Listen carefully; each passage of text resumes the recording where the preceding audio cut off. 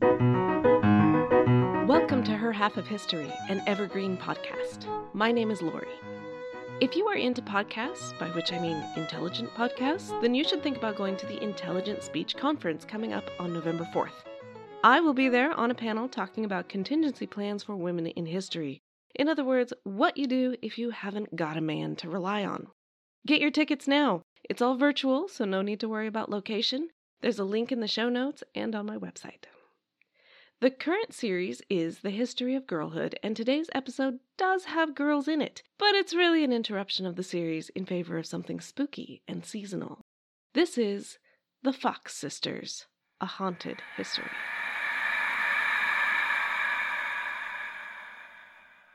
It was a dark and possibly stormy night in the year of our Lord, 1848.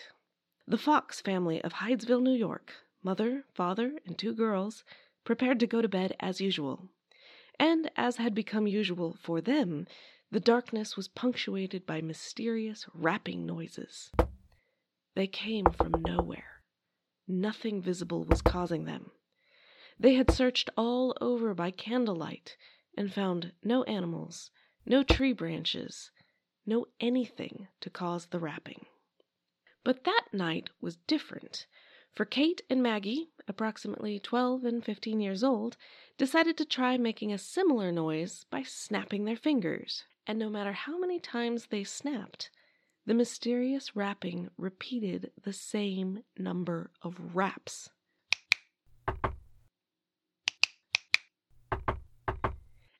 Terrified, the girls called their mother, Margaret, to hear. "Count to 10, Margaret commanded. "How old are my daughters?" she asked, and the rapping gave the answer. Margaret asked if it was a human being, make a noise. Silence. If it was a spirit, to make 2 noises. Was it an injured spirit? Injured in this house? Possibly buried under this house? Sick with fear, Margaret asked, if she called her neighbors for support, would the spirit continue to rap? A reluctant Mr. John Fox was dispatched to tell the neighbors that his house was haunted. They came to see, and over the next few hours the story was teased out of the ghost. It was the ghost of a peddler, murdered for the $500 in his cash box by a previous resident of the house, a Mr. John Bell. The peddler's ghost knew intimate details about the entire neighborhood, how many children each family had, how many had died in each family, etc. The ghost could also direct them to exactly where in the cellar they could dig to find his grisly remains. Not until midnight did the Fox women stagger into bed, and those beds were at the neighbors' houses. The next night, the sounds began again, to the amazement of several hundred curious visitors, all of whom heard the ghost. By then, the questions had branched out into broader significance. Was Universalism true? Was Methodism true? That was a relief. The Fox family was Methodist. Was there a heaven? Was the neighbor's recently deceased child Mary in that heaven? Are the spirits of our beloved dead around us? The assembled company felt comforted and known. Such was the testimony given only a week and a half later by Mrs. Margaret Fox, Mr. John Fox, and multiple other witnesses, all published in a tract by one E. Lewis, and impressively titled, "A Report of the Mysterious Noises Heard in the House of Mr. John D. Fox in Hydesville, Arcadia, Wayne County, authenticated by certificates and confirmed by the statements of the citizens of that place and vicinity." How's that for a snappy title? Lewis exhaustively covered the ground trying to approach this haunted house with journalistic integrity. He interviewed dozens of people, and yet it never occurred to him to interview the young girls of the family. It was only adults he interviewed. His account did include a signed statement from 40 people saying John Bell was a man of good character and he would never have murdered anyone. But also, Bell's former servant came forward to say a peddler had called there a few years ago And she had been sent away for a time, and when she came back, the peddler wasn't there anymore. Very suspicious. Excavations in the cellar hit groundwater before they hit a skeleton, but that wasn't proof. They hadn't excavated the whole thing. By this point, life was totally disrupted for the Fox family. Margaret was refusing to live in the house anymore, and strangers were trampling their fields and peeping in the windows, either because they hoped to hear a ghost or because they hoped to uncover a fraud. The Foxes had another daughter, Leah, who was much older than Maggie and Kate. She had married and had a child, but her husband had abandoned them. Leah was living in nearby Rochester, supporting herself by teaching piano lessons when she heard of her family's new notoriety. She hurried home to help and brought Maggie back to Rochester with her, only to find that the spirits followed them to Rochester, and they stayed in Hydesville. They were spreading. And what's more, they had gotten more disturbing. No longer just rapping, the spirits now opened and shut windows. They slammed doors. They danced with clogs. They passed cold hands over the family's faces. Kate fell into a trance, and though she seemed to be dead, she answered questions by pressing hands. In Rochester, Leah began holding small gatherings in her home with Maggie as a medium. Friends and neighbors would come and ask questions of the spirits, who would usually, but not always, answer with rappings or table tiltings. Leah would play religious music on the piano to add to the mood. Ghosts were nothing new in history, of course, but these meetings held by the Fox sisters were the origin of Victorian seances, the beginning of what would eventually be called spiritualism and take the world by storm. Before this point, ghosts were a negative thing. If you saw one, you probably called for the local priest to perform an exorcism. Hamlet's father and Scrooge's Jacob Marley were helpful, sort of, but also terrifying and devastating. You certainly didn't invite ghosts to come visit you. But the Fox sisters did. Within just a few years, Mary Todd Lincoln would hold seances in the White House, and Queen Victoria would hold them in Buckingham Palace. And as I described in episode 10.11, artist Hilma af Klint would hold them in Sweden. It all began here with the Fox sisters. By the end of the summer of 1848, communication with the spirits had been refined so that they could use the alphabet to rap more than just yes or no. Also, the digging in the cellar had yielded hair, bone fragments, and pots like a peddler would carry. Therefore, it was all true. By the fall of 1849, the spirits wanted wider publicity. They demanded a public revelation, or they would leave for good. They went about it very businesslike. The spirits took stock of the current circle of friends and believers and informed one that he would be in charge of their business affairs. Another was informed that he would write and deliver lectures on spirit communication. They demanded practice sessions to determine how large a room still allowed the raps to be heard. On November 14, 1849, Rochester's largest theater admitted 400 patrons at 25 cents per ticket to see and hear Leah and Maggie commune with spirits from the other side, which they did with remarkable success. A committee of 5 respectable citizens investigated and could discover no fraud. The next night, another public seance, and another committee found the same thing. The third night, another public seance to an increasingly riled crowd who insisted on still a third committee, this time with a subcommittee of ladies who took Maggie and Leah behind closed doors and stripped them to look for concealed devices, while the titillated crowd of gentlemen waited and imagined the scene.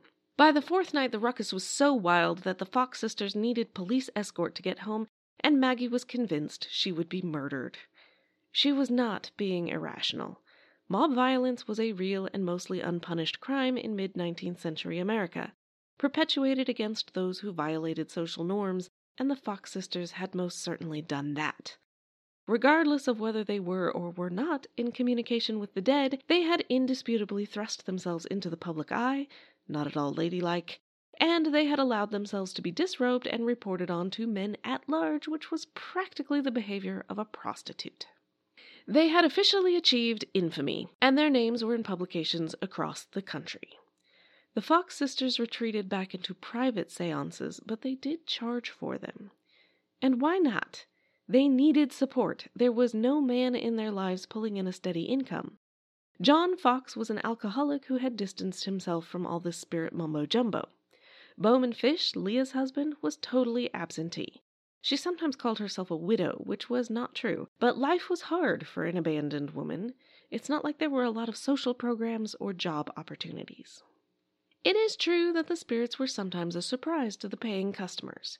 It turns out that spirits make spelling mistakes, and they get offended. They sometimes refuse to answer, or they squabble amongst themselves, or they ask for another day to consider before responding. The skeptics had uncharitable explanations for all of those facts, but as the rapping answers proved intimate knowledge of the listeners and dispensed solid predictions, not to mention the furniture that floated and the drawers that opened and shut, there were many, like a certain Charles Hammond, who felt that any of the company could have performed these things under the circumstances in which we were situated would require a greater stretch of credulity on my part than it would to believe it was the work of spirits. To be honest, there were many things happening in the world that strained credulity. Physical distance had been conquered first by the railroad and more recently by the telegraph. The skies had been conquered by hot air balloons. The oceans were more or less mapped. Scientists were performing miracles with electricity and magnetism. Tasks that had once consumed men and women for large segments of their lives were now performed by machines, like the power loom and the cotton gin.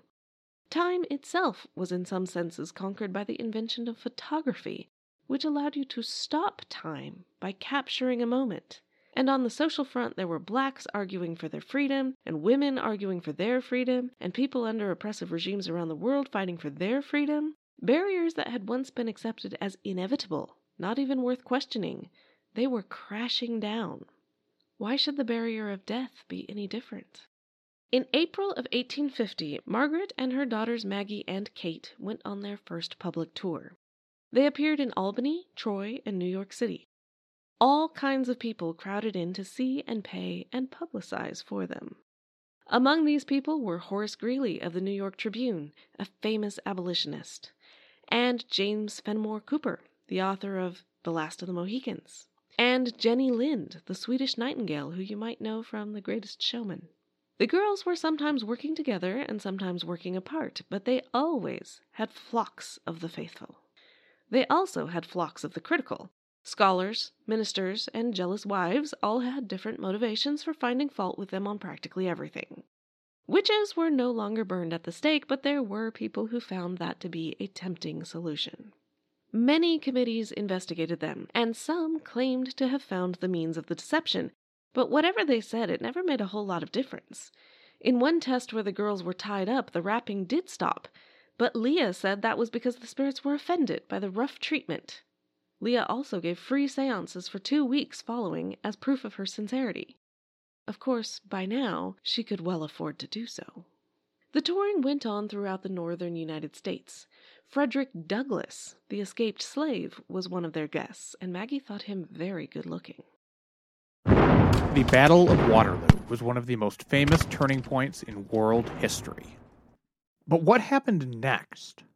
My name's David Montgomery, and I'm the host of The Siècle, a history podcast that tackles exactly that.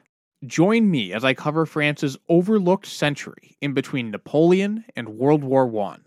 The Siècle, spelled S-I-E-C-L-E, is part of the Evergreen Podcast Network and can be found wherever you get podcasts.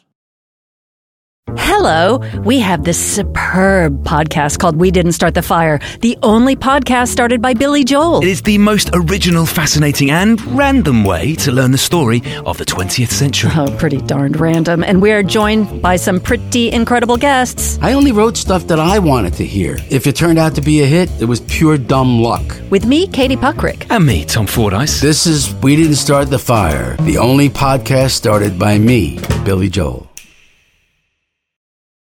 Years passed, and the famous girls were rapidly becoming famous women. Charming, well-dressed women. Maggie fell in love with Elisha K. Kane, a well-known Arctic explorer. He loved her too, only there was a snag. His prominent, well-respected family could never accept a woman from a family with no social connections, who was constantly in the public eye, accused of witchcraft and fraud, and basically are the shades of Pemberley to be thus polluted. No, they shall not be. Cain himself had similar thoughts. He ardently admired and loved Maggie. But in declaring himself thus, he was fully aware that he would be going expressly against the wishes of his family, his friends, and he need hardly add his own better judgment. The relative situation of their families was such that any alliance between them must be regarded as a highly reprehensible connection. Indeed, as a rational man, Cain could not but regard it as such himself. His situation, as you may have picked up on, was exactly like that of Mr. Darcy's, but I'm sorry to say that Cain did not take the Mr. Darcy route for dealing with it. Instead, he proposed, changed his mind, made up again, insisted their relationship be kept secret, begged her to give up spiritualism, paid for her to go to school where she could learn to be the right kind of woman, proposed again, changed his mind again, and on and on. Basically your bog standard emotionally abusive relationship, where he definitely wanted her, but he wanted her different, because she was not actually good enough for him. After damaging both Maggie's sense of self and her relationship with Leah, who was urging her to chuck the loser once and for all, then he up and died, leaving Maggie in a real psychological mess, for maybe she should have given up spiritualism. Maybe she was all wrong for him, and basically it was all her fault. Cain had married her in secret, and she was going to be faithful to his memory for the rest of her life. Now she gave up seances because he had wanted her to. She converted to Catholicism because she said he had wanted her to, which is odd because he wasn't Catholic. She changed her last name to Fox Cain, as befits a married woman. The Cain family was unimpressed. They said, no, there wasn't any secret marriage. Our darling boy would never have done that. And if you're making this up to get a widow's settlement, think again, but we do want all the letters he wrote you to make sure that you never publish them.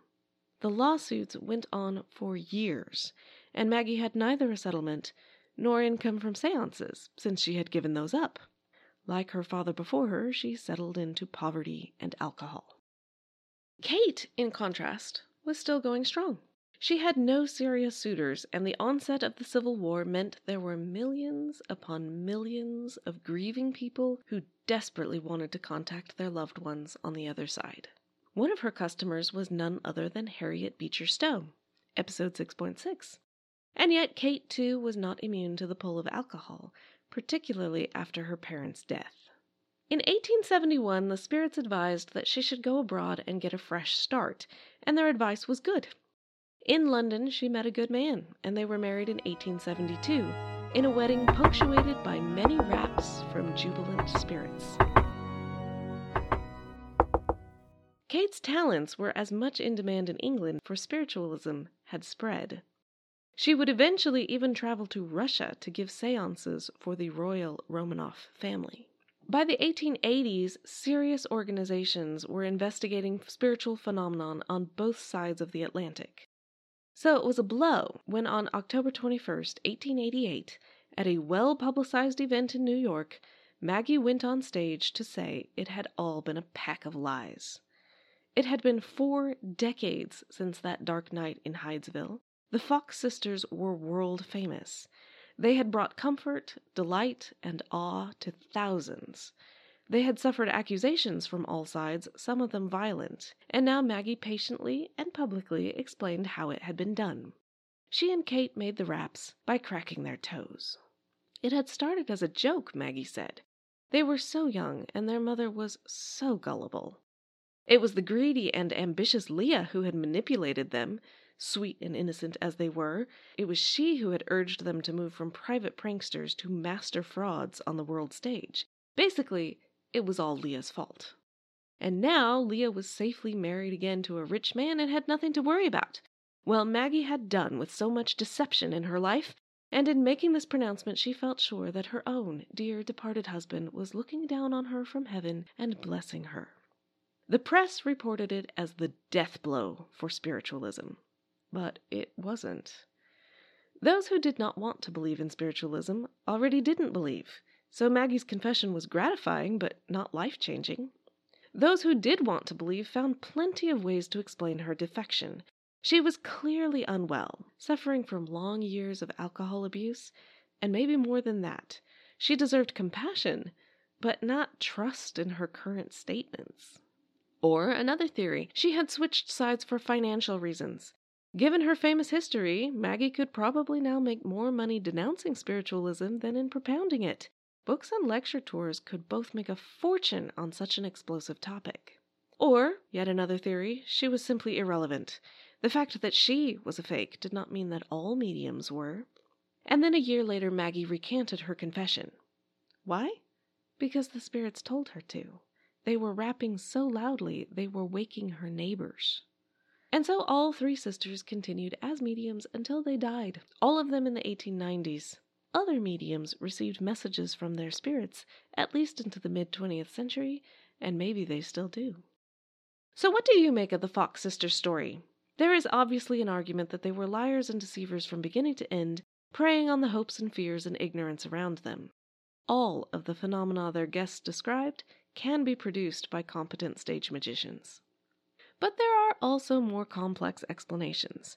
They could have engineered every one of the conjuring tricks and yet believed they were doing it at the behest of otherworldly influences.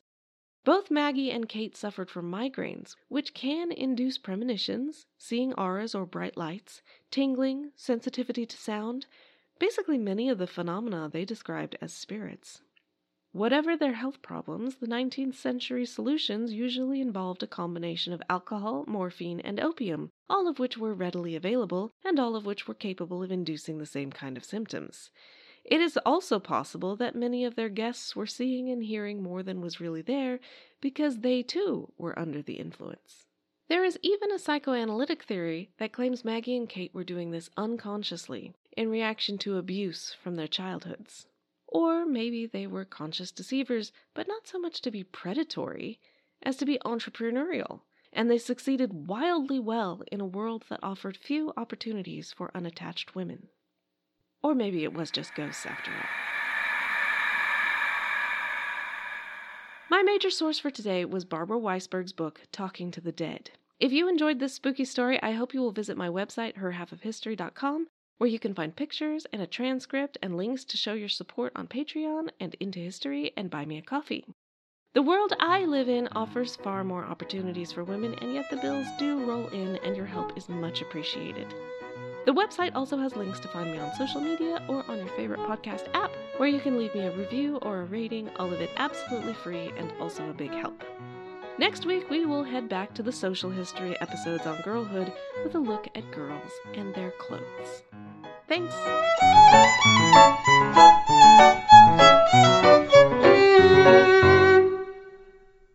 Welcome to Anthology of Heroes, the podcast that explores the most pivotal moments of history through the eyes of those who lived it.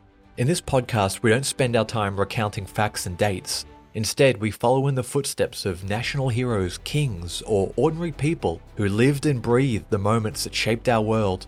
We're not hemmed in by eras, borders, or religions. Instead, we seek out the tales of those who defied the odds and fought passionately for their beliefs. Whether they're right or wrong is up to you to decide.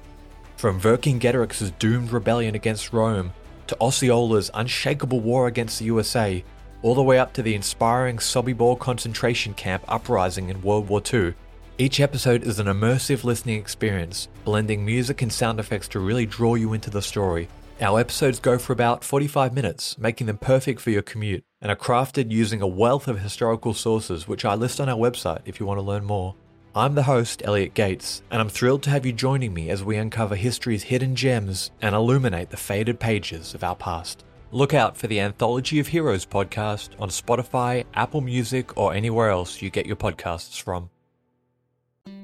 Hello everyone, my name is Tom Kearns and I host the Anglo-Saxon England podcast, where I cover the history and culture of England from the departure of the Romans in the 5th century to the Norman conquest in 1066. So far we've surveyed the collapse of Roman rule in Britain, the migration of the Anglo-Saxons, and the history of Northumbria from its beginnings in the mists of legend to its destruction at the hands of Viking raiders in the 9th century. I hope you'll come and give it a go.